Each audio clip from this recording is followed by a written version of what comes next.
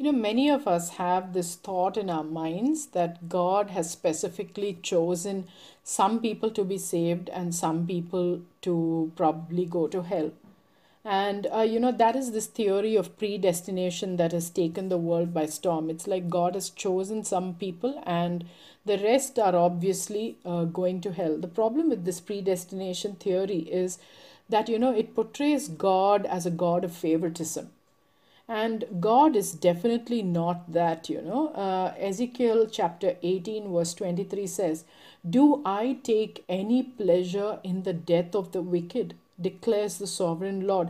Rather, am I not pleased when they turn from their wicked ways and live?" Ezekiel chapter 18, verse 32 says, "For I take no pleasure in the death of anyone, declares the sovereign Lord. Repent and live." Ezekiel chapter 24, verse 13, it says, "I tried to cleanse you, but you would not be cleansed from your impurity."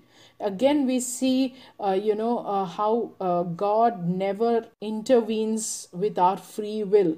He never forces us, or makes us to do something that is wrong. It's like this. If I were to say that God is a God of predestination and he chooses certain people to be saved, and obviously God has made everybody. So it's like this. I have two daughters. I have trained one daughter to be good, to be holy, to be perfect, and the other daughter I have trained to be an addict, to do all the wicked things. Okay? And then after that, I save my good daughter and I punish my wicked daughter. What does that mean? What does that look like?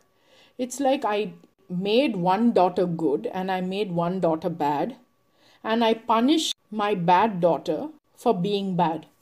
It just is unthinkable. We think God is that. In God there is no evil. He cannot make anyone do evil, nor is there any evil in him. If there is one thing that God cannot do, is to be evil. So he wants everyone to be saved. He does not want one soul to be lost. And Jesus himself said, "I came for the lost. I came for those who, had no hope." So please do not think otherwise. God is grieved over every soul that chooses to walk in disobedience and live in sin and thus end up in hell. His heart is broken over every person who chooses to distance themselves from their Father in heaven. We can see that even in our worldly relationships. A father and mother can try their best to keep their child from going in the wrong path. They can try to advise him, but that's it. I don't think any parent would actually lock the child up and stop them from going on the wrong path.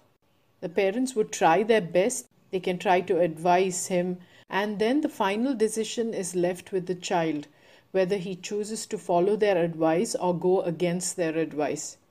After having done that, the child now realizes that he has done some very wrong things.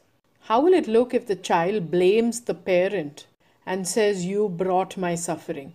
It's most unreasonable. That's what we do to God most of the time. God sends several people our way to stop us from going on the wrong path, but we choose to go against his advice and finally end up walking in wrong paths that cause us a lot of pain. Our wrong decisions have put us on dangerous ground. Who then can be blamed for this? Should God be blamed? Can God be blamed for this? No. God never wanted this to happen for us. We chose it for ourselves. So let us be very careful here. Being on the narrow path or the broad path is our choice. God sends numerous people our way to stop us from going on the broad path. But if I still end up in the broad path, I cannot blame God. God wants everybody to be saved. This saying in the Bible that we see in Matthew chapter 22, I think. It says, many are invited, but few are chosen. I would like to rephrase that statement and say, all are invited. God wants everyone to be saved, but only a few are chosen. And how does one become the chosen? It's when you choose God and prioritize God and repent and live according to the word of God, you end up being the chosen. So, to become the chosen, it is in my hands. I have to choose God. I have to choose to live a holy life, a life far away from sin. And when I do that, I come under being chosen. It's not God choosing some people to be saved and some not to be, some to go to heaven and some to go to hell. That would picture God as a God of favoritism, which He is not. So do not taint God by these silly theories that are going around in the world today. It's all a ploy of the devil. Beware. Thank you.